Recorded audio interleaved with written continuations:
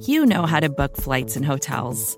All you're missing is a tool to help you plan that unbelievable travel experience. That's why you need Viator. Book guided tours, excursions, and more in one place. There are over 300,000 travel experiences to choose from, so you can find something for everyone. And Viator offers free cancellation and 24/7 customer support for worry-free travel. Download the Viator app now and use code Viator10 for 10% off your first booking in the app. Find travel experiences for you. Do more with Viator. I'm talking about straining for that logo on the side of your helmet and not the name on your back. Yes, sir. Because we know what it represents. It represents everybody here you see and everybody you can't that we've talked about. I'm here to strain with you, man. I swear to God, I'm here to strain with you. Let's go. Everything you got, strain with everything you got. Let's go. Bills on three. 1, 2, 3. Bills.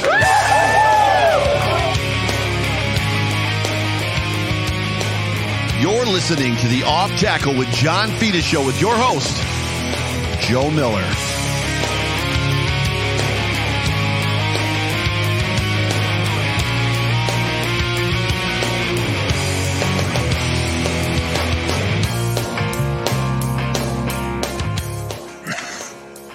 Welcome into the Off Tackle with John Fina show with your host, Joe Miller. That's me. And I'm sitting here with the man, the myth, the legend, John Fina himself. John, you look good. You got the rocking the visor. You're rocking the John Fina t-shirt. Rocking my new JF70T. Woo. Thanks, Mark. And Lisa, thank you for the visor. They gave you the visor as well? Yeah, dude, that's all of that's hot. From Lisa. That's check the fit. That's what all the kids say now. So check the fit. Like the fit is. I already checked it. That's why it fits. It's adjustable. The fit is fantastic. But welcome everybody into the show. You are tuned into the Off Tackle with John Fina show on the Buffalo Rumblings vidcast and podcast network. Brought to you by Q42. And who is Q42? Well, Grills Mafia. Let's talk about Q42 and their authentic barbecue sauces. There's the KC style sauce, which is totally fine to slather on your barbecue ribs now that the Bills have dominated the Saints on Thanksgiving night. And then there's the Carolina inspired mustard sauce, former first round pick, the guy sitting right next to me, and current podcast idol. Man, they use the word idol in there. You're an idol. John Fina loves this one. And that was even before this sponsorship came around, which lets you know that it's true. Like, he really does love it. But that's a real John Fina endorsement right there. Just like how both of these sauces are made with real ingredients, like real Western New York honey. You can order Q42 barbecue sauce by going to Q42bbq.com. Use the code Fina Show, as we like to say, in all caps. So yell the word Fina Show. Get 15% off your order right now, and order quickly or soon, or get your orders in, because on Twitter, the owner Iman basically talked about how a whole bunch of stuff was out of stock. So the stuff is apparently selling like crazy. So yeah, like hot sauce, barbecue sauce selling like hot sauce. It's craziness. It is craziness. But we have it's Patriots week, John. It's officially Patriots week. My company kicked us off Patriots Day, but I think that was a month or two ago. Yeah, this is November. Different. I don't think they're going to give you this whole week off leading into Monday. I hope not. How are you feeling before we just sit around and obsess? Before we get started on the Saints game and take a quick look back, which is weird to be this far removed from it, so many days removed from it. How are you feeling with the Patriots game coming up, the Patriots week? Well, geez, I'd like to have number 27 back. So I don't know if we can magically go back in time and make that adjustment. I don't think this is the toughest week that we would miss him, but missing that guy in every phase of the game is going to cause some impact. Yeah. But Dane Jackson's there, right? You got to step up, next man up. It's just the way it goes. I mean, we can't look back. It's not like it's an ankle injury and sit around like hoping and praying for, right, when he's going to be able to take reps at practice and be full go. This is it. Right. We make this run without him, but with his leadership, I guess is the way to look at it. I'm a little apprehensive myself. So, and I don't know that it's all because of Trey. I'm just interested in what we're going to see from this football team. And it's funny that you brought Trey up. That was unscripted. Like, we didn't even plan that. because for what me, do we script? I mean, we really script that much. We script the clips. I mean, the script. Okay, yeah, there we go. Hey, don't make everybody think like we're spending 9 hours a day, like back and forth with the producers and the copywriters. There is and the sponsors. There's a general outline for the show. We definitely need a producer because somebody messed up the intro. It was totally me. I befungled the whole intro. But by the way, good point. You got it right on the first try. That was impressive. On the trade piece for me, I have wondered recently as it pertains to this Buffalo Bills coaching philosophy, because I feel, and I think you would agree, that they're far more conservative. McDermott's far more conservative. The play calling is far more conservative than they were last year when that defense they knew was not going to help them at all. So there was all the chips are in the middle of the table. We got to come out running and gunning and throwing the football all over the field because we're going to have to outscore every single team we play, which is pretty much what they did last year, save a couple. I wonder with Trey going down, if it's going to move them back into more of a foot on the gas pedal, got to get points now kind of mentality. Yeah, you're just not even going to talk about the defensive adjustments that need to be made. I mean, the nice thing, though, I shouldn't say nice thing, but the only glimmer of upside not having the guy is that we're used to just rushing 4. I mean, we don't run a lot of zero. We threaten blitz a little bit. We bring people off the corners in strategic situations. So I had to get that out. Yeah. If we were a team that relied on 7 guys getting pressure or just moving the quarterback, which I don't think we do a great job of, but we're not terrible either. Right. Offensively, I think you might be onto something there. I mean, don't quote me. Are we recording this? It's being recorded. Dang, again. I'll have to watch Say my mouth. Say it. No, I like where you're going with it. I do. I don't think we've been throwing the ball downfield on verticals a lot recently, but what we've been doing is utilizing play action significantly more.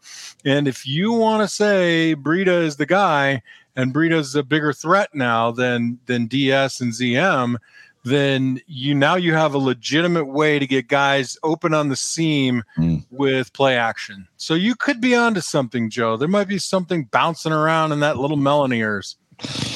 Well, with that, let's transition, because that was a perfect segue again by the man, the myth, the legend, John Fina. Let's actually transition to the Saints game. Before we do, let's welcome some people into the chat. Pamela's in the chat. Cam Geezy's in the chat.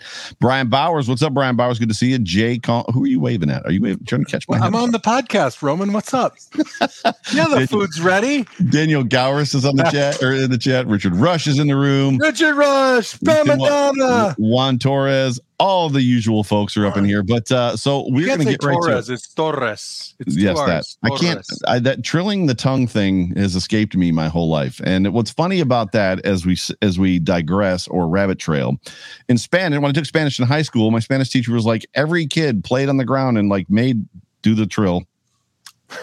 Do it. Torres. Yes. They were like, she was like, this is the sound that you made when you were playing cars. So I know everybody in the room can do it. And I was like, never made that sound when I played cars. Like, I don't know what you're talking about. I don't have that skill. So it just is what it is. So I'm deficient. Yeah, sure. I'm Arié, whatever that word is for the double R. I'm deficient.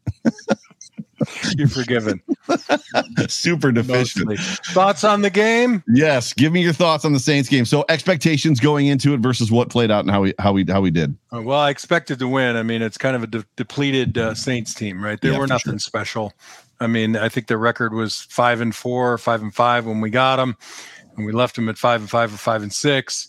But it's clear to me why. I mean, they just, other than a few guys up front, a couple of skill players. I mean, Trevor Siemian was just not good, right, when guys were open. So we like that, right? We thrive on that. The concern is, when are we going to play somebody again with that can run the ball and throw the ball competently and then have some defense. I didn't think their defense was particularly amazing. They had flashes here and there. Yeah. My expectations were that we were going to beat them. Now my thoughts on the game is it a reverse trap again? I mean, don't walk out of Thanksgiving in New Orleans thinking that you've achieved too much. I mean, you've achieved a little, right? You're advanced, you stay competitive, beat the Patriots once, and then don't lose out, and then you win the division. I'm pretty sure. Yeah.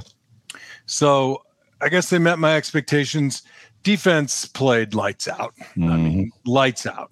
And we're just getting to that level now. We're expecting more from the defense, or less. We're expecting less from the defense because they set the bar here. Right. And previously we had our offense up here. So we're kind of doing this thing. And now we're like, offense, catch up. What the hell? There were some great plays. There were some disappointing moments, but there always are. I mean, let's be realistic. There is nobody plays a perfect game. It's never as good as you think, never as bad as you think. But I think the risk is that if people leave this game thinking that they're, they should know they're in the hunt now, right? Mm-hmm. Or they're not it. They're not the it guys at the moment. No, the cure for that could be rally around Trey White. Mm. That could bring everybody like, we got to, this is real now. We lost a guy we love and adore who plays off the charts. That can be a rallying cry, and that can carry you for, what do we need? 8 games? What are your thoughts and expectations? Those were mine. Don't steal them. I'm not going to steal any. So for me, coming into this game, obviously no running backs. They didn't have a quarterback. Winston's out. They didn't have a tight end. They didn't have a wide receiver that anybody could really name. Ty Montgomery is a cast off from, I think, the Bears or something like that. The expectation I had was they were going to win, and they were going to win handily. It was funny because I got accused of being negative in my post game show. Like afterwards, a whole bunch of people were like, you were so negative, and it's like, I just didn't. I'm trying to keep it real, right? So we lose to the Jaguars, and you're in the gutter. And then the next week we crush the team we're supposed to crush. And then we get destroyed by the Colts, and the defense doesn't show up. And then all of a sudden it's you beat the Saints, you crush the Saints, and you're supposed to. Jets, right? The Jets were the second high. And it just turned into, I didn't want to come out Super Bowl in my post game show, because it was more of let's just pump the brakes. That team is not good. The team they played is not good. But what's interesting about that is I think some of that comes down to my expectations as well. And I wonder if my expectations need to change, because I came into this season expecting last year's offense, the 2020 offense, and I was expecting the defense to return to form. The defense did. And I think my expectation was met there, right? And you were talking about offense, defense, and I think my expectation for the offense was going to be there, and it just hasn't. So there's a great deal of I'm not let down. I'm just not sure what I'm going to get week to week. And I feel like this team can perform both sides of the ball at an insane level and just steamroll people, and we're not really getting it. Now, football's hard. That. It's a week-to-week game. It's a year-to-year game, and there's no guarantees. Obviously, there's they always say it, the other guys on the other side of the field on the other side of the ball are getting paid to play too. So, and they're trying to stop you. And the Bills, we've talked about it, are the marked team. Everybody wants to beat them. So for me, I think I have to do better about my expectations going into the games, so that my reaction and my emotional state after the game is a little bit more in line with what we watched. Does that make sense at all? It does. I just want to bring up that you're a generally relatively negative person anyway. So I don't know why anybody would want to go on your podcast and expect sunshine and roses. No, I think you're spot on. And I think if there isn't a dose of sobriety for everyone in the Bills Mafia at this point in time, then, you're, what do they say? You're either whistling past the graveyard, or you never wanted to believe at all. Right. Right. So I like, regression to the mean. Right. So we're kind of it's like gambling. You win a few hands of blackjack. You don't want to celebrate too much, because, they keep the lights on somehow. Right. You're going to give a little bit back. Right. So as long as you're not too far in either direction. Right. But it was great. It was great to see that defense play the way that it did. I'm anxious to see Dane Jackson play. I've been, as you know, since last year, screaming for Dane Jackson. Am I a little concerned about having, an undrafted rookie free agent who came to the Bills in Levi Wallace playing, who's been a 2-year starter, and then a 7th round corner as our 2 starting corners? Makes me a little nervous, but I'm excited to see what they bring. I'm excited to see what they do. I'm excited to see if the defensive philosophy changes with pressure. If they do try to start throwing some blitzes in there to kind of speed up the quarterback a little bit. So I think going forward, it'll be interesting to see kind of how the defense plays and how we scheme things. I don't think they're going to move off the nickel 4-2. They're going to stay in that. That's just who they are, right? So, and Taron Johnson is not moving to the boundary. A lot of people were talking about that and have been for the last couple of days. Why don't they just move Taron Johnson into Trey's spot? It's like Taron Johnson is not a boundary cornerback. He's not an outside corner, so that's not going to happen. But so those are pretty much my expectations. Good. What about the good from this football game for you? What did you like as far as what you saw other than the defense, which we kind of already hammered a little bit. Yeah, I think it's good that the special teams don't kill you. Marquez Stevenson didn't really flash. He didn't flash, but he didn't hurt us. Right. He did drop the ball. Sorry, am I shouting? No, you're not. He did drop the ball, but he definitely did not. I mean, there wasn't I don't think he got an opportunity. He didn't really get a kickoff. He's a kickoff return specialist. He's not a punt return specialist. He didn't do that in college. He didn't. It wasn't bad. It wasn't anything to write. It wasn't like, oh my God, we found the guy. Like, it wasn't that, right? The good for me, I'll start with the good. Vernon Butler scratched, Zach Moss scratched, and who am I missing? And Isaiah McKenzie scratched. Those. That's probably. I won't give you the Zach Moss one. I think that's not the good. I mean, I was ready to see something different. I guess. Okay. Well, that's fine. I mean, but Zach Moss tries. Yeah. Well, for sure. Yeah. Now I think Isaiah. That's we'll try a different guy. I think that's your whole concept, right? Is like, if you didn't believe in him, you took one fumble when you could have thought about that 8 weeks ago or what have you, or 6 weeks ago. Yeah, I didn't miss Vernon Butler. And you remember what we talked about last week? This is what they said about it. And I'm like, yeah, that's code for you played poorly. Right. And, I mean, who in the room is shocked that he didn't dress for the game? Yeah. That's kind of a weird thing to go with the good at. So my turn now, which I think if it came out as being mean towards those players, that's not what I meant. I meant it was more about the mix-up. The good was the mix-up. I was ready for the shake-up. I'm making little ticks on my paper for generally negative moments by Joe. I'm up to 5. There's a 5 right there. What do I win if I get to 10? Do I win something? You don't get nothing. You get to pay $50 and pick up the garbage. Rock and roll. All right.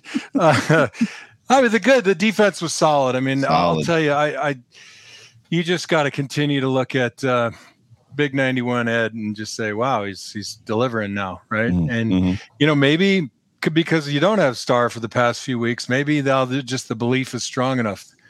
Strong in this one. I loved how Tremaine and Milano were just flying downhill. I mean, they're attacking the line of scrimmage. And we need to do that. We need to stop the run. And the secondary almost kind of ghosted us, so they didn't do anything terrible. I mean, one guy got away from Levi and like a 14-yard gain or what have you. But I mean, is our expectation that no offense will gain a single yard against us? So no. And I think they performed incredibly well. I think our receiving core was quite good. Yeah. Very good.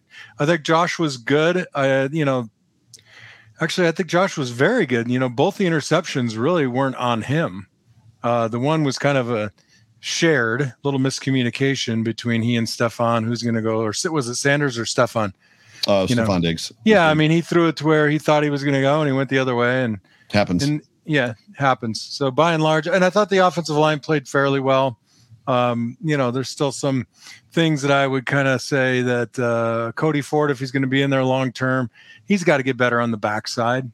There's no real giddy up. And, Dion had probably 2.5 plays that he'd probably want to have back. Not probably, that he certainly wants to have back. Somebody got your movie quote. Thank you. It's not a movie. It's a song. Oh, sorry. My bad. I thought it was a movie quote. Arlo Guthrie. You can get anything you want at Alice's restaurant. Damn, I'm old. You're older than me. We'll just leave it at that. That's a negative. You said you're old. I didn't say it. So yes, I love what I'm seeing out of Ed Oliver. Like, this dude is just answering the bell. And what's funny about him answering the bell is he's doing it when Star's not in as well. Like, he played like a freaking man with his hair on fire in that football game. And yes, they were missing 3 offensive line starters as well as everything else that they were missing. But the dude and we're going to see we're going to see one of his clips here in a second, because we're going to try a new strategy on the John Fina show, which is we're going to put the good clips with the good portion, and we're going to put the needs work clips with the needs work portion versus just showing clips whenever we want to. So we're going to try to make it make sense. Yeah, we're going to try to make it make. Well, if we can make sense of this mess. We can try to make it make sense.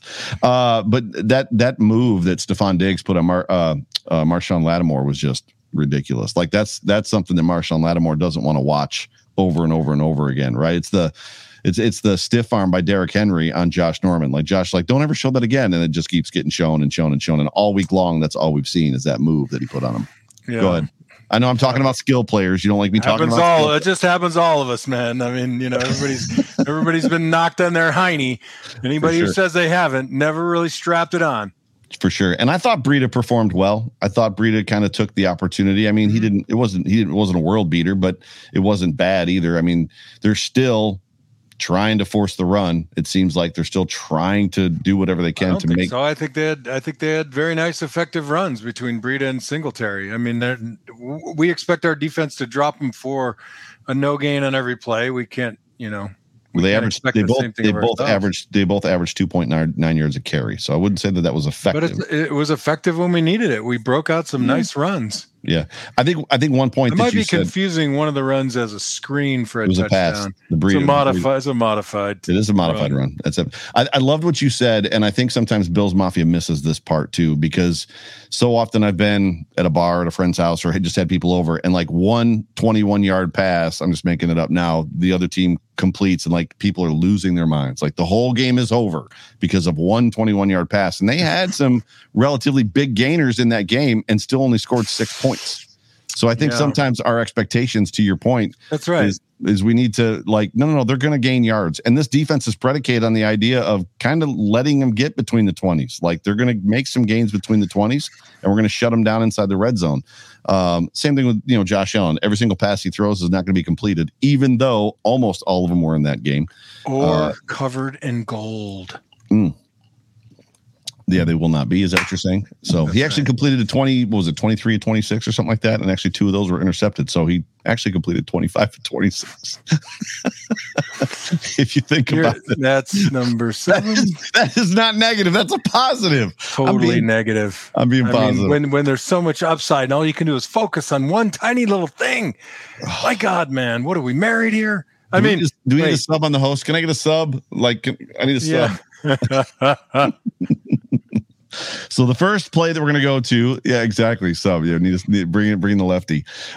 Is Matt Breida, right? You wanted to talk about this Matt Breida? I got to drop this banner. So in 2 seconds, there we go. Yeah, sure. But it wasn't really about Matt Breida. What I really wanted to focus on was we're running power strong, and you get an incredible double team on the front side, contrary to last week when we talked about the tackle and guard, not combination blocking to the proper linebacker. We left the play side backer run. Mm-hmm. When you watch this, you see Ford and Williams taking the 3 technique to the correct linebacker. So when Boker comes through the hole, he hits the right guy, and that's what springs the play. So go, you can run it now. So Ike is going to pull is what we're going to see in this play, right? Yes. Unless you mixed them up on me as a I did not. F-U to Fina. Here he pulls. You see where Williams has got his guy and driving him right there at the 24.5? Yep. That's because he comes off beautifully on the 3 technique. So they double team this already. They've got a yard of movement on the defensive tackle. And you see the linebacker's feet. He's gathering. He's gathering because he's about to catch Williams, which I don't recommend for anybody. And it makes it a great play. I mean, that's a 5-6 yard gain. I mean, but the important thing about this is so many of the things that you don't like about our running game really isn't the running game. It's missed assignments. Sure. I watched, and Dawson Knox, he's got to get better. I mean, he's just got to get better. Even on that block, it was serviceable, but any defensive end in the league knows they're going to toss him around a little bit because he's not fierce enough. They talked up his blocking ability in that football game too. The announcers were talking about Mike Tirico. Do they watch the film we watch? We clearly know that they do not watch the film on the Buffalo Bills. So they don't watch. I mean, they just don't. So when you hear what any of the announcers talk about week to week, we know that they definitely don't watch the games. But no, this was a great play. I would take this all day long because the funny thing too is if we got this 3 times in a game, 4 times, Breida's probably going to squirt through one of them for 20, 30 yards, right? Yeah, I think what helps us too is there's nobody in space putting a defender in a nasty position, right? So you don't have anybody who can play in space and then get there in time. And what they didn't roll a safety down, so they got that corner, the slot corner walked off considerably. So he's not kind of playing in that nasty position where he can be on run support and the linebackers can cheat over a little bit. So I think that was pretty much because The Saints don't have a lot of confidence in their secondary, right? So they're going to run that 2 deep, and it's going to be zone, and it's going to be, running for the taking. Yep. I forgot to tell everybody as well, we are Super Chat Live. So if somebody wants to ask John a question, or if you've got something that you want to say, feel free to Super Chat us. You don't have to put a bunch of money in there, $1 or $2, and it'll glow in the chat in the comments section so I can see it, and then we'll throw it up there. So if you've got something you want to ask John, please feel free. So the next one we're going to get to is Ed Oliver. Is the Ed Oliver, one of the Ed Oliver sacks? Nope, wrong one. Yeah, you can skip that, or There we go. Okay. Here it is. My bad. Let's watch it. Yeah, so what I love about this play, and we're going to see it from, I think you have the end zone on this play as well. Yep. Just the beauty of this is he crosses the face of the center, but it's not about that. It's about what he does with his leverage. He gets underneath his pads and he gets tight. So the center can't lock him out. So he closes the gap, he gets low, and he puts the center in an impossible position because he can't reset his hands because Ed's right up against his shoulder pads. And he's strong enough and he's got enough leverage where he's bringing that hand up underneath the center's right breast, and he's able to turn him. It's a really great play. And this will dovetail into the next one from Ed too, but he just has really fine use of his body and his leverage. Yeah, he dips. You actually see his shoulder dip down, like he stands up and then he dips back down and comes underneath him, which is exactly what you're talking about. And once he's underneath him, right there's nothing the guy can do.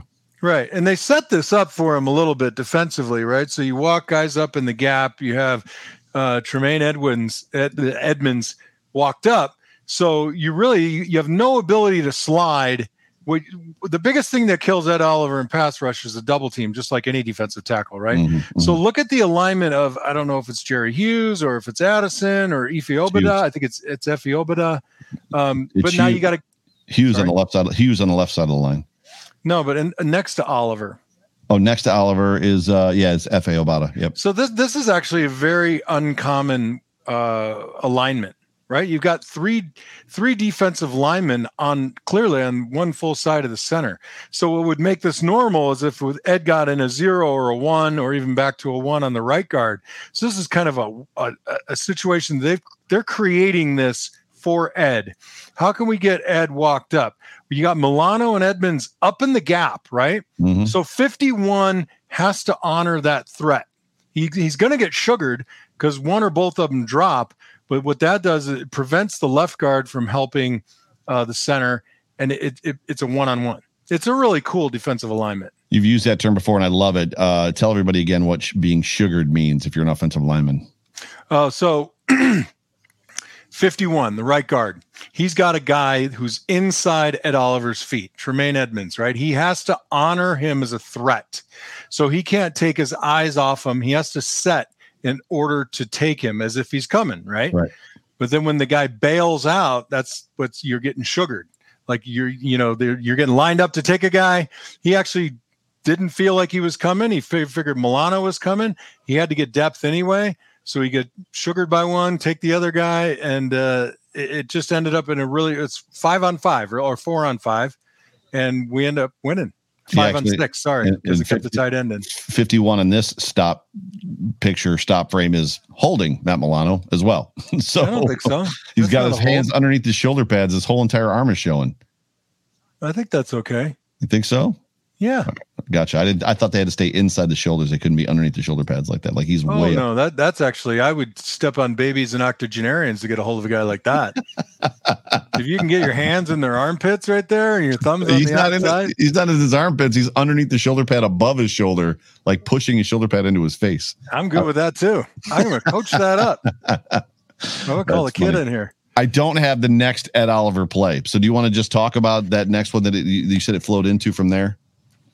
Yeah, basically what we look at, what makes offensive linemen crazy is when a guy comes and his first move doesn't work and then he quits and just kind of leans on you, right? You see that the push of death, where a defensive tackle just like leans up against a guy and you're at home going, "What? He's not doing anything." Well, he's not.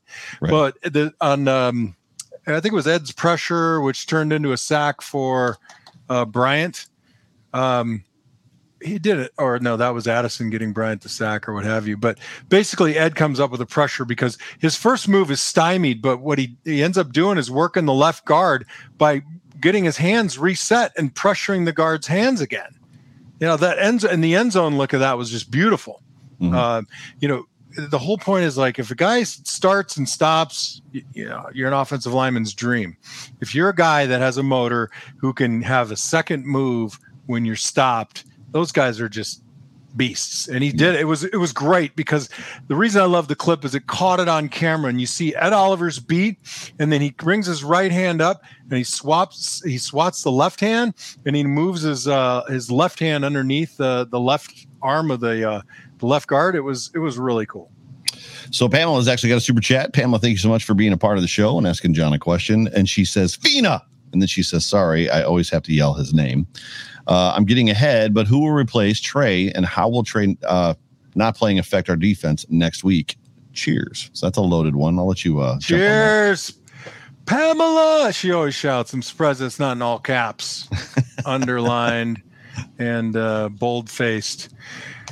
Honestly, I think this defense right now, the way they're playing, they're as poised as any defense to plug and play a guy, especially a guy that has what we think is pretty darn good talent, right? Dane Jackson. I mean, he's shown that he can play football. Now it's just there's got to be enough pressure on him to know that he's ostensibly the man. He's the man in the game, but enough, intellect by Leslie Frazier to understand where and when we can give him help. Just not help like he needs help, but this help of kind of grooving your way into it. The first time, it's not the first time you go out on the field, but I mean, he's going to play the whole damn game, likely, if he performs well. So they got to provide him a little bit of cover. I'm not quite sure how they're going to do that. Whether they'll play him to the field or the boundary, or whether they're going to put Milano dedicated on his side, drop into space, or Tremaine. Tremaine would probably be the guy. He's got a little bit more range, and Milano's a little bit better rusher. So it will, if it's ignored, I'll be bothered, right? I mean, we'll never be privy to it unless in the event that he's exposed and left on an island. Mm-hmm. So they got to provide a little air cover. Defensive backs, air cover. Yeah, I have a lot of faith in Dane Jackson. It's interesting because I think I think the run support's actually going to get stronger. I think Dane is he's shown that he makes plays. He's around the ball. So he has a feel for where the ball is going to go. He's instinctive that way, and he's a sure tackler. So I'm actually excited to see. Go ahead. Make no mistake, they're not going to attack him for his ability. They're just going to attack him in his confidence. Right. That's all they're trying to do. Right. I mean, we like to say we don't think he'd be on the team if he didn't have the skill, but I know where you go with that. Me, I'm not going. I'm staying positive. That's number 8. Staying positive, sir. Positive. That was a nod of acknowledgement.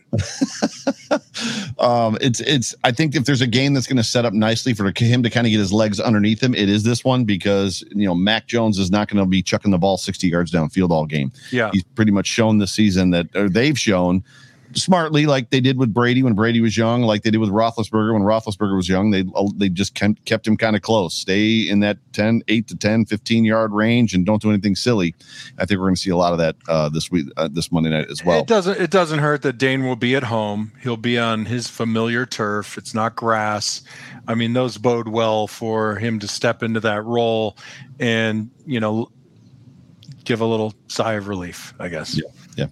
John DeFazio just comes and says, what's up, fellas? Love the show. Smash the like button. Yes, that's one thing I miss. Every single show, I miss telling people to hit the like button. If you have not yet subscribed to the Rumblings YouTube channel, please subscribe and then hit the little bell too, because if you hit the bell, then you get notified every single time Rumblings is about to do a show, whether it's this one or one of our other many good shows. I needed that today. I thought today was Thursday again.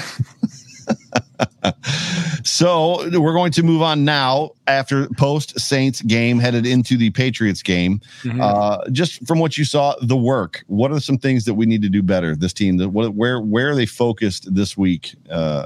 Just from a fundamental standpoint, game plan standpoint, execution standpoint, yada, yada, yada. Well, it's clear that the offensive line play kind of goes up and down. I thought they played pretty darn well yesterday, aside from a couple plays. They can still get better. I think Cody Ford needs to do better on the backside of running plays. He was quiet. Like, you didn't hear his name get called at all, right? I mean, and I'm not calling him out for holding here. I'm just talking about incremental improvement that can still be made. I mean, I don't know. One of my secrets, people ask, like, how were you able to play so long? What'd you do? There's three things that you need to do to stay in the game, right? You don't jump, you don't cause penalties, right? You don't miss assignments, and you stay off the ground. Yeah. Those are the things you got to do. And, what helped me with a lot of that was jumping rope as far as staying off the ground. I used to jump rope every day. Wow. And I look at some of these guys and you could still be big and just jump rope for a little while, because I think there's some fast twitch stuff that needs to be improved on. Like on the snap of the ball, when you need to gain ground, our offensive linemen they need to have a little quicker first step. And that's just my way of looking at it. Mostly the right guard and left tackle, in my tiny little opinion. What else needs work? I'd still like to have my tight ends and my receivers block a little bit better. There was a poor block by Gabe Davis. I have it in my notes somewhere over here. Gabe and Knox on the same play. The defense will have to get better just vis-a-vis having a hole. Right. And, I don't think Josh thinks ever that he's plateaued, so he's going to be working on it. Right. And the running game needs to get better. To your point, and we'll go to a clip. Let me drop this needs work banner. We'll go to a clip here, but it's it's the fifth clip, I believe, is what I got. Yep, the fifth clip.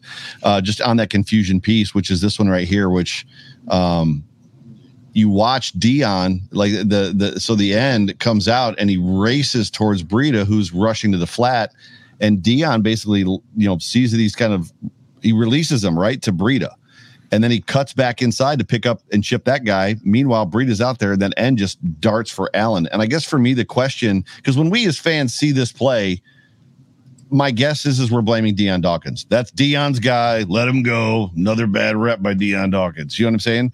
But when they're in the film room after this, like it wasn't on Friday. They gave him Friday off. But when they hit the film room with the team, what is the conversation around that play right there? Because it almost got one of them got sugared. To your point, right?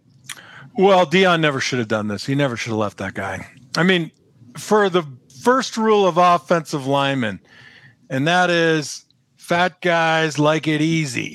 So this guy basically takes himself out of the play, and now you're going to look to work, right? He's turning and looking to work. You got it easy right now, and you're trying to find trouble. Right. So Deion should have stayed on him, and he knows he should have. He's just trying to do more. Another split second, half a second, quarter second, he would have realized that he's not going to follow the running back. This is a mistake. It's a mental error with good intentions, I suppose. What's amazing is how surprised Josh was that he was barreling down on him. Like Josh's reaction, he looks for Breida as the outlet. He's like, "Oh, I got Breida." Whoa.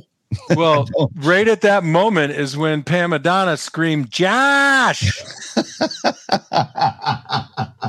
That was actually a really good impression. Like, you almost got her accent down perfect, her little Buffalo accent. Like, that was She's amazing. Fuming right now.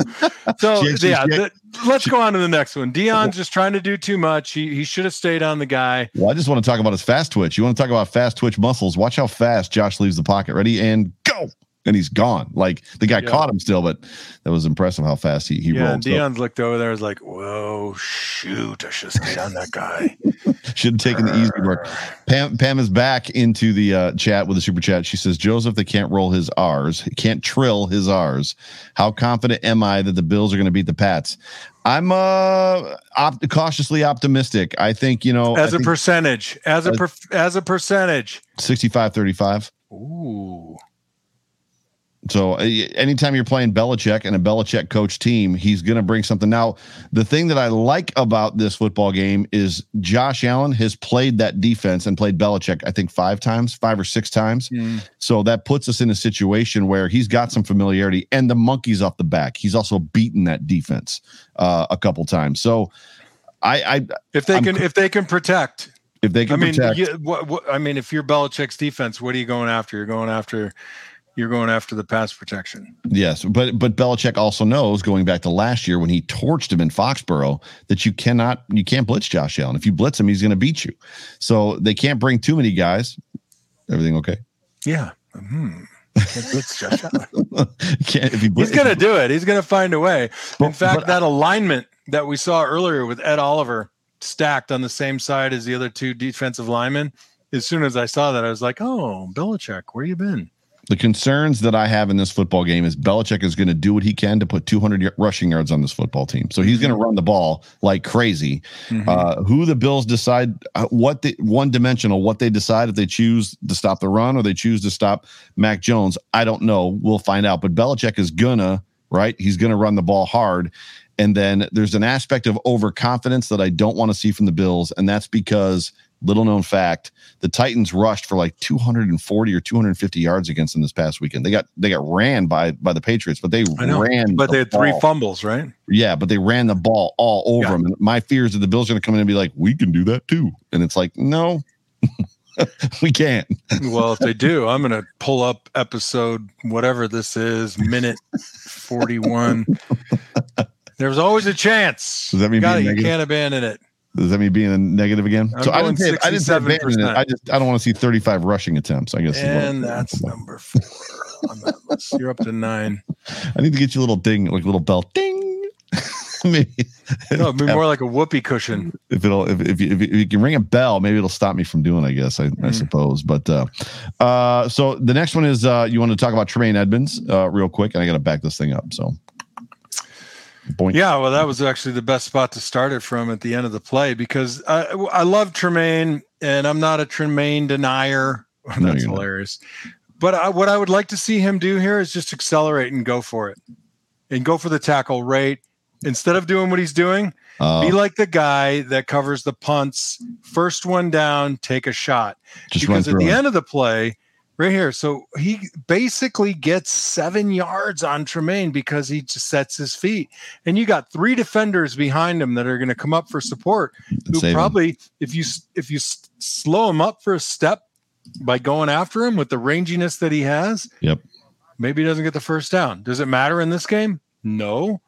That's probably matter in a later game, perhaps. That's probably the next phase of maturation for Tremaine, is to just trust and run through that guy, right? Just blow him up, which is what we see Jordan Poyer do.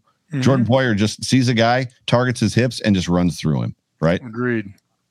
Anyway, not to pick on Tremaine because I think he's awesome. But I love your point, though. I love your point about the fact that, if he runs through him, and even if he misses and gets juked out of his sneakers, there's 3 guys behind him that can pick up the slack. Jeez, Joe, at least someone's trying to bring value to the show. I'm telling you.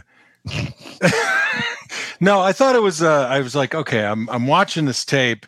What can I say about the defense that needs work? And there's nothing needs work. But I thought, here's an interesting play that most people would just, whatever. He ran for 7 yards, and I'm trying to look at things a little bit more provocatively, just to bring you along a little, Joe.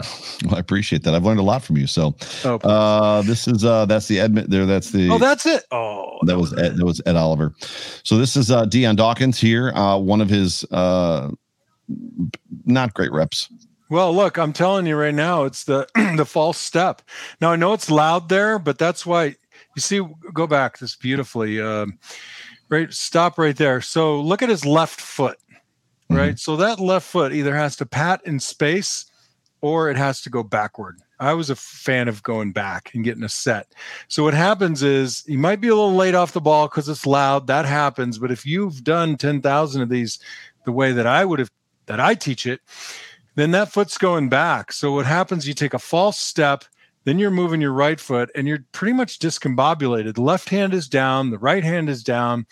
There's no chance to strike with the left because he's open, but his right doesn't really strike at places. So he really never affects the trajectory of Granderson's rush, who, by the way, Granderson was not a bad football player. I don't care how young he is. No, so their defense is good.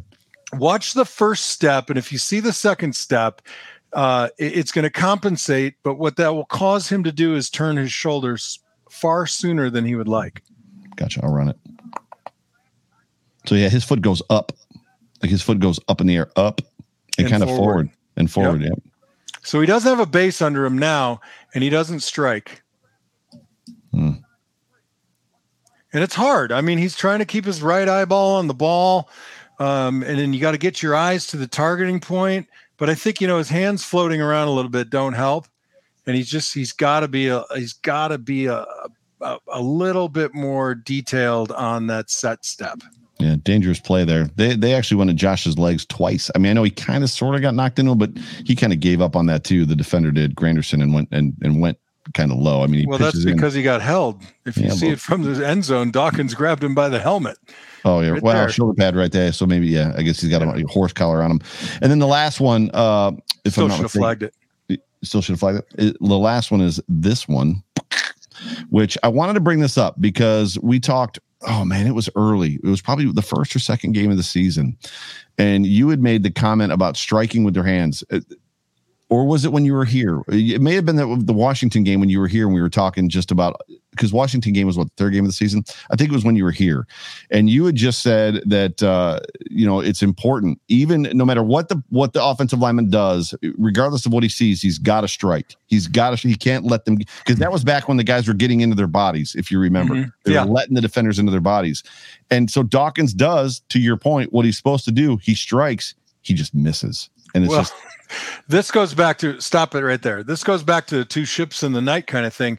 Typically, when you see an defensive lineman run a single stunt, where he's going from a C gap to a B gap or B to an A gap, they typically gain ground, and that means advance into the backfield as they're doing it. So think of more here like a 45 or a 30-degree angle aiming toward Boetker. But what he actually does here, he goes flat. It's almost 90 degrees, and he's off the ball. Maybe not. Maybe just a little bit. So this is unfortunate. This has happened to me once at least, where it just takes one step. But because Granderson is so flat, he can't get anything on him, and it just kind of sucks. That's why that measured step is so important. And I think actually his step isn't too bad here. The thing that baffles me a little bit is the hold on the jersey with a guy who's running up the gut at like the quarterback who's best at evading rushers. Might have rather let him go and let Josh, lickety split out of there, throw it downfield, or pick up 15 on a run. Right. Watch how flat he goes here. See how flat he goes? Yep. And then from the end zone, it's coming up. That's aiming. Look how wide he is. I mean, he is really wide, and that's not a huge step by Dawkins. And his second step is actually pretty good. The right foot goes back in the ground, but because Granderson is so flat, it's just a kind of a shitty deal. Now, when you say flat, you mean he's working perfectly parallel across the line of scrimmage, correct? Yeah. I'm saying that Granderson is going flat rather than toward Doc. He's not pressing the shoulder. He's going to get into the gap. If he were coming at Dawkins' right shoulder, he probably would have had him. Mm-hmm. At least more gooder than this. More gooder. I love that he tried to strike. I love that he did what he was supposed to do. He tried to strike and just missed him. And it's just one of those. It's one of those times. It's just but look, had he not held him, Josh kicked away. We'd have been in good shape. Yeah. Well, other than it was an incomplete pass. Josh threw it on a line 50 yards downfield. But yeah. He wouldn't have thrown it. He would have run it. I'm revising history. Fake news. Fake news. Just like our tight end is the best blocking machine ever. Great guy, but he needs work. So there's fake news broadcasters. There's your strike. Just totally misses on him. It's just, but look how flat he is. It's crazy. Yeah. It's almost a block in the back. They could have thrown a flag on it for a block in the back on that play. I used to call that clipping. Remember? Yes, I do. Clipping. I do remember that. How many times did you do that, John? How many times did you clip somebody? That I got caught or did perform the act of. Touche. We'll move on from that one. Was there anything else in this game that you felt was, maybe something they're going to have to work on? For me, there's a lot of, I think maybe we just missed it last year. Maybe Josh made up for it. Maybe we don't know the truth. It seems like there's a lot of missed assignments this year. Like the screenplay that Josh recovered amazingly, but because it was a screenplay set up to Josh's left, he rolls out. The entire offensive line goes that way. It was beautiful, and probably the best setup screenplay they've done all year. And he looks out there, no Breida. Breida's gone, so he's like, he doesn't panic. He just tucks the ball, runs to the side, and then throws a dart to Dawson Knox, like in traffic, and Knox catches the ball. Illegal, ineligible receiver downfield or ineligible man downfield because it's a screenplay. Yeah, but it seems like there's not discipline. It seems like there's some assignment issues on this offense. I'm not going to disagree with you because I've shown on film areas where people are blocking the wrong guy. They're not right. You got to be able to count. You got to start with whoever sets the count. The center or the quarterback is setting the count. I take that guy or you take that guy, and then we count this way or we count that way, depending on how we're going. But somebody's not confident enough or making the right calls, or the guys don't know the plays. I mean, Carl Mock used to give us a test the night before every game, Saturday morning before every game. And you had to fill out every position on the offensive line, who the running backs blocked, who the receiver blocked, and who the tight ends were blocking. And if you didn't get it, the same play repeated itself throughout the season, right? And then there's a couple of guys who just kept missing the same thing. And then, eventually the old guys were like, dude, you are dumb as you have a bleep. Where's the bleep? We don't have one. So I don't know. I mean, I've always been a fan of testing, I think that testing elicits homework performance, right? So I agree with you. There have been some missed opportunities because people are just blocking the wrong damn guy. So when you got to the Buffalo Bills, they were a well-oiled machine. That offense was a well-oiled machine. Like, it was borderline unstoppable. It got stopped only a couple times every single year. Other than that, it was a race to the end zone every single game. But was Marchibroda there when you got there, or no? He had just skedaddled. Just left the Colts. Yeah. So there's an aspect of, I guess the question I'm asking is you got to play for several different offensive coordinators. So when you're in the room, when you're in whatever it is, when you're doing film study, when you're doing, the game plan stuff, when you're whatever, what are the nuances? If you could, I mean, was there a recognition on you that it's like, oh, this guy's good, like from an offensive coordinator standpoint, or is it all pretty much the same thing and it's up to the player just to get it? Well, I'll tell you this, schematically, the run game is far more exciting than it was when I played, especially when I first got there. I mean, and that's because of they're allowing quarterbacks to run the ball more. They're stealing from the college game, because in the college game, you have to make up for, I really only have 7 players on offense. I got 2 guys that shouldn't be out there. So they're doing some really exciting things. And that's the onus is on you to study. Right. And there's more. And the Buffalo Bills have run a pretty wide variety of singular running plays, meaning not just a wrinkle off of that one. Like, this is a completely different play than this play. Right. And you have to be, the installation starts on Wednesday. That's the most boring day. You're kind of going over and, you're going through the book, turning the page, talking about this is 4-3, this is 4-3 stacked, this is 4-3, shade, the types of fronts that you're going to see and all the percentages in there. And, you're an hour and a half into that thing. You start to gloss over a little bit. You got to sit up, breathe deep. But more importantly, I mean, I don't know how the coach is testing their knowledge at any position. I'm not just calling out the offensive line. I just see it more because I don't know anything about secondary play.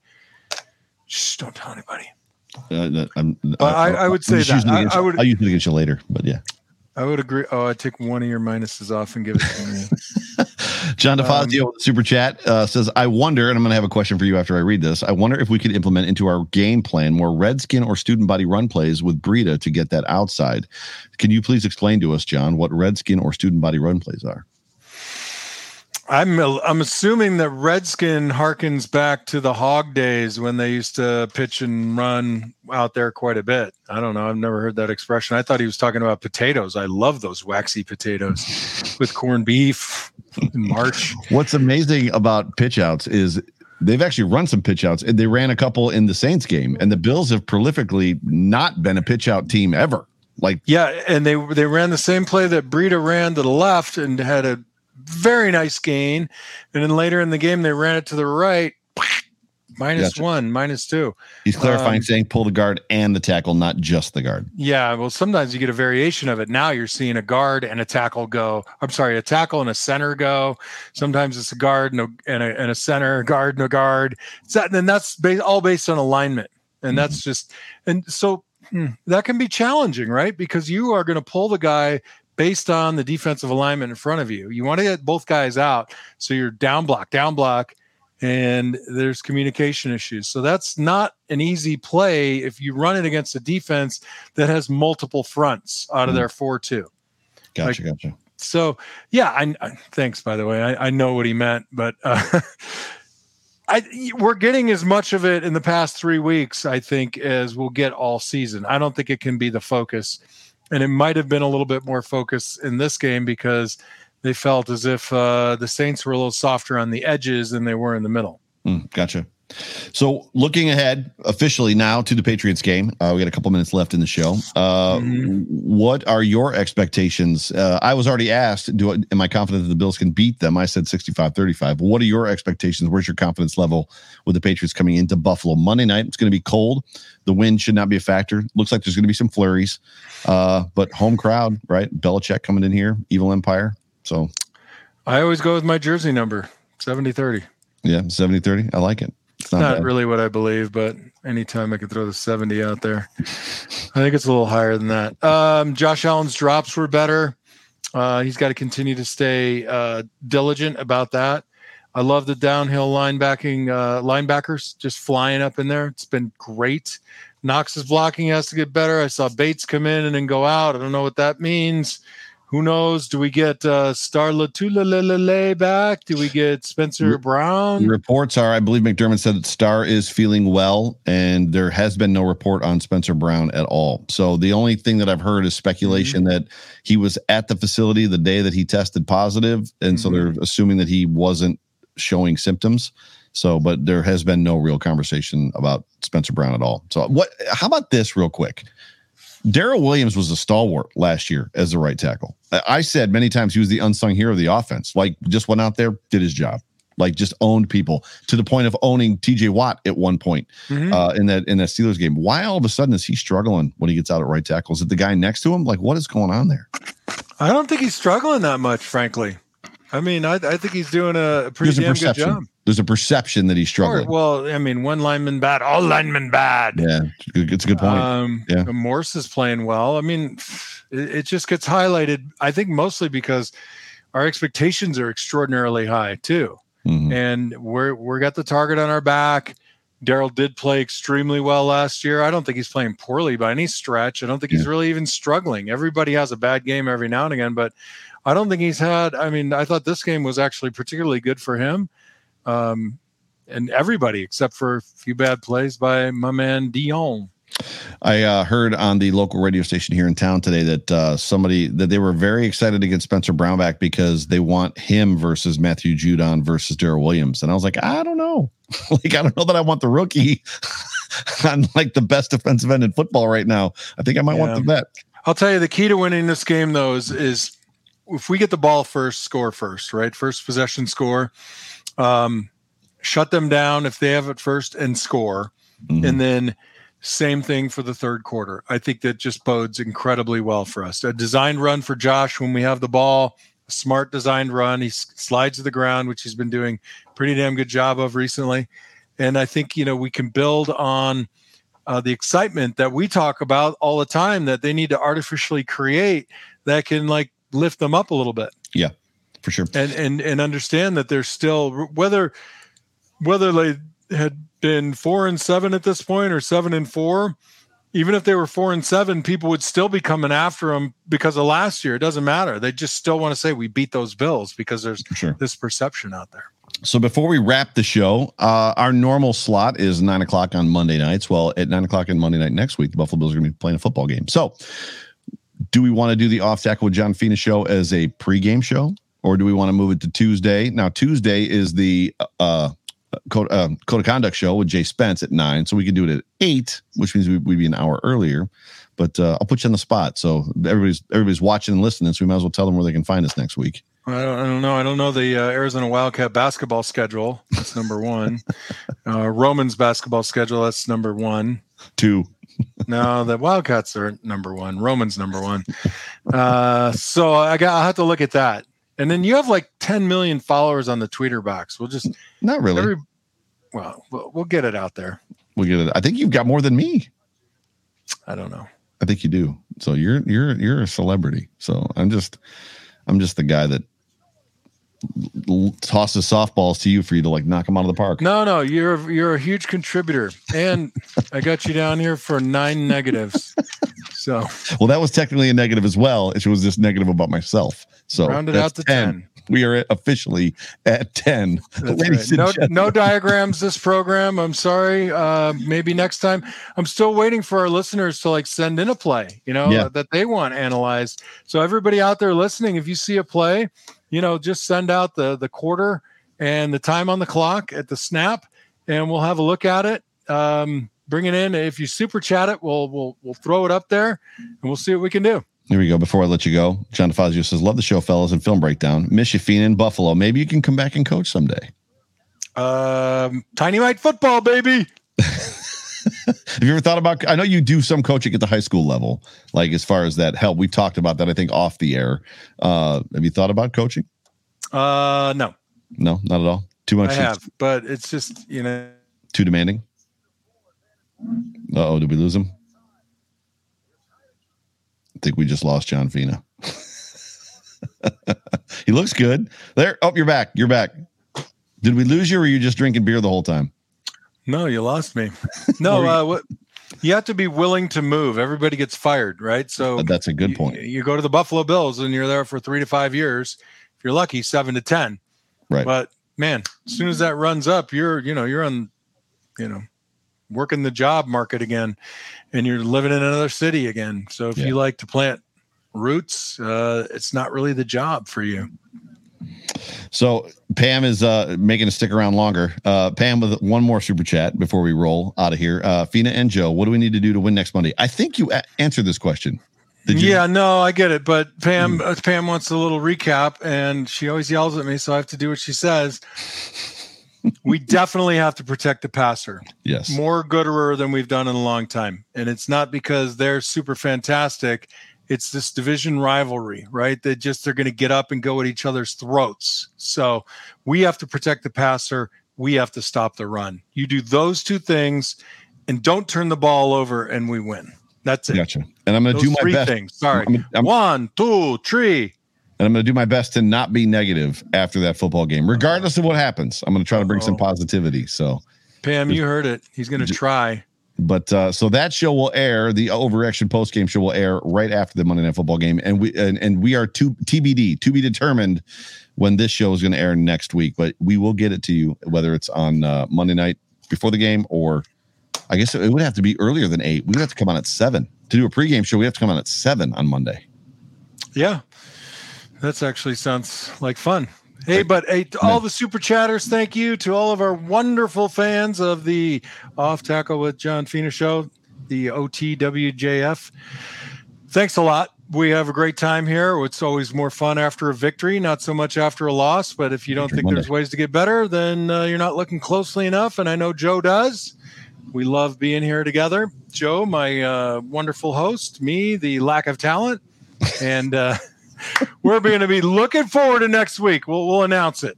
Ladies and gentlemen, you have been tuned into the Off Tackle with John Fina show, brought to you by Q42 on the Buffalo Rumblings vidcast and podcast network. We appreciate you. Thank you so much for being a part of the show and being tuned into us. Joe Miller, John Fina, go Bills. Go Bills. Go Bills. Hey, this is Scott Galloway, author, professor, entrepreneur, and most importantly, host of the Prop G podcast. We got a special series running on right now called The Future of Work, where I answer all your questions on, surprise, the future of work. Questions including, what are we missing when we work remotely? Or how do we handle work-life balance when a major opportunity comes knocking? From the provocative to the technical, we're offering insights you won't want to miss. So tune in to The Future of Work, a Prop G Pod special sponsored by Canva. You can find it on the Prop G Pod wherever you get your podcasts.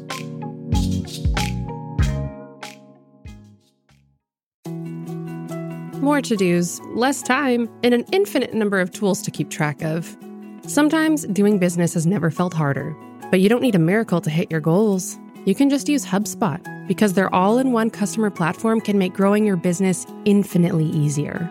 Imagine this: high-quality leads, fast closing deals, wildly happy customers, and more benchmark-breaking quarters. It's not a miracle, it's HubSpot. Visit HubSpot.com to get started today.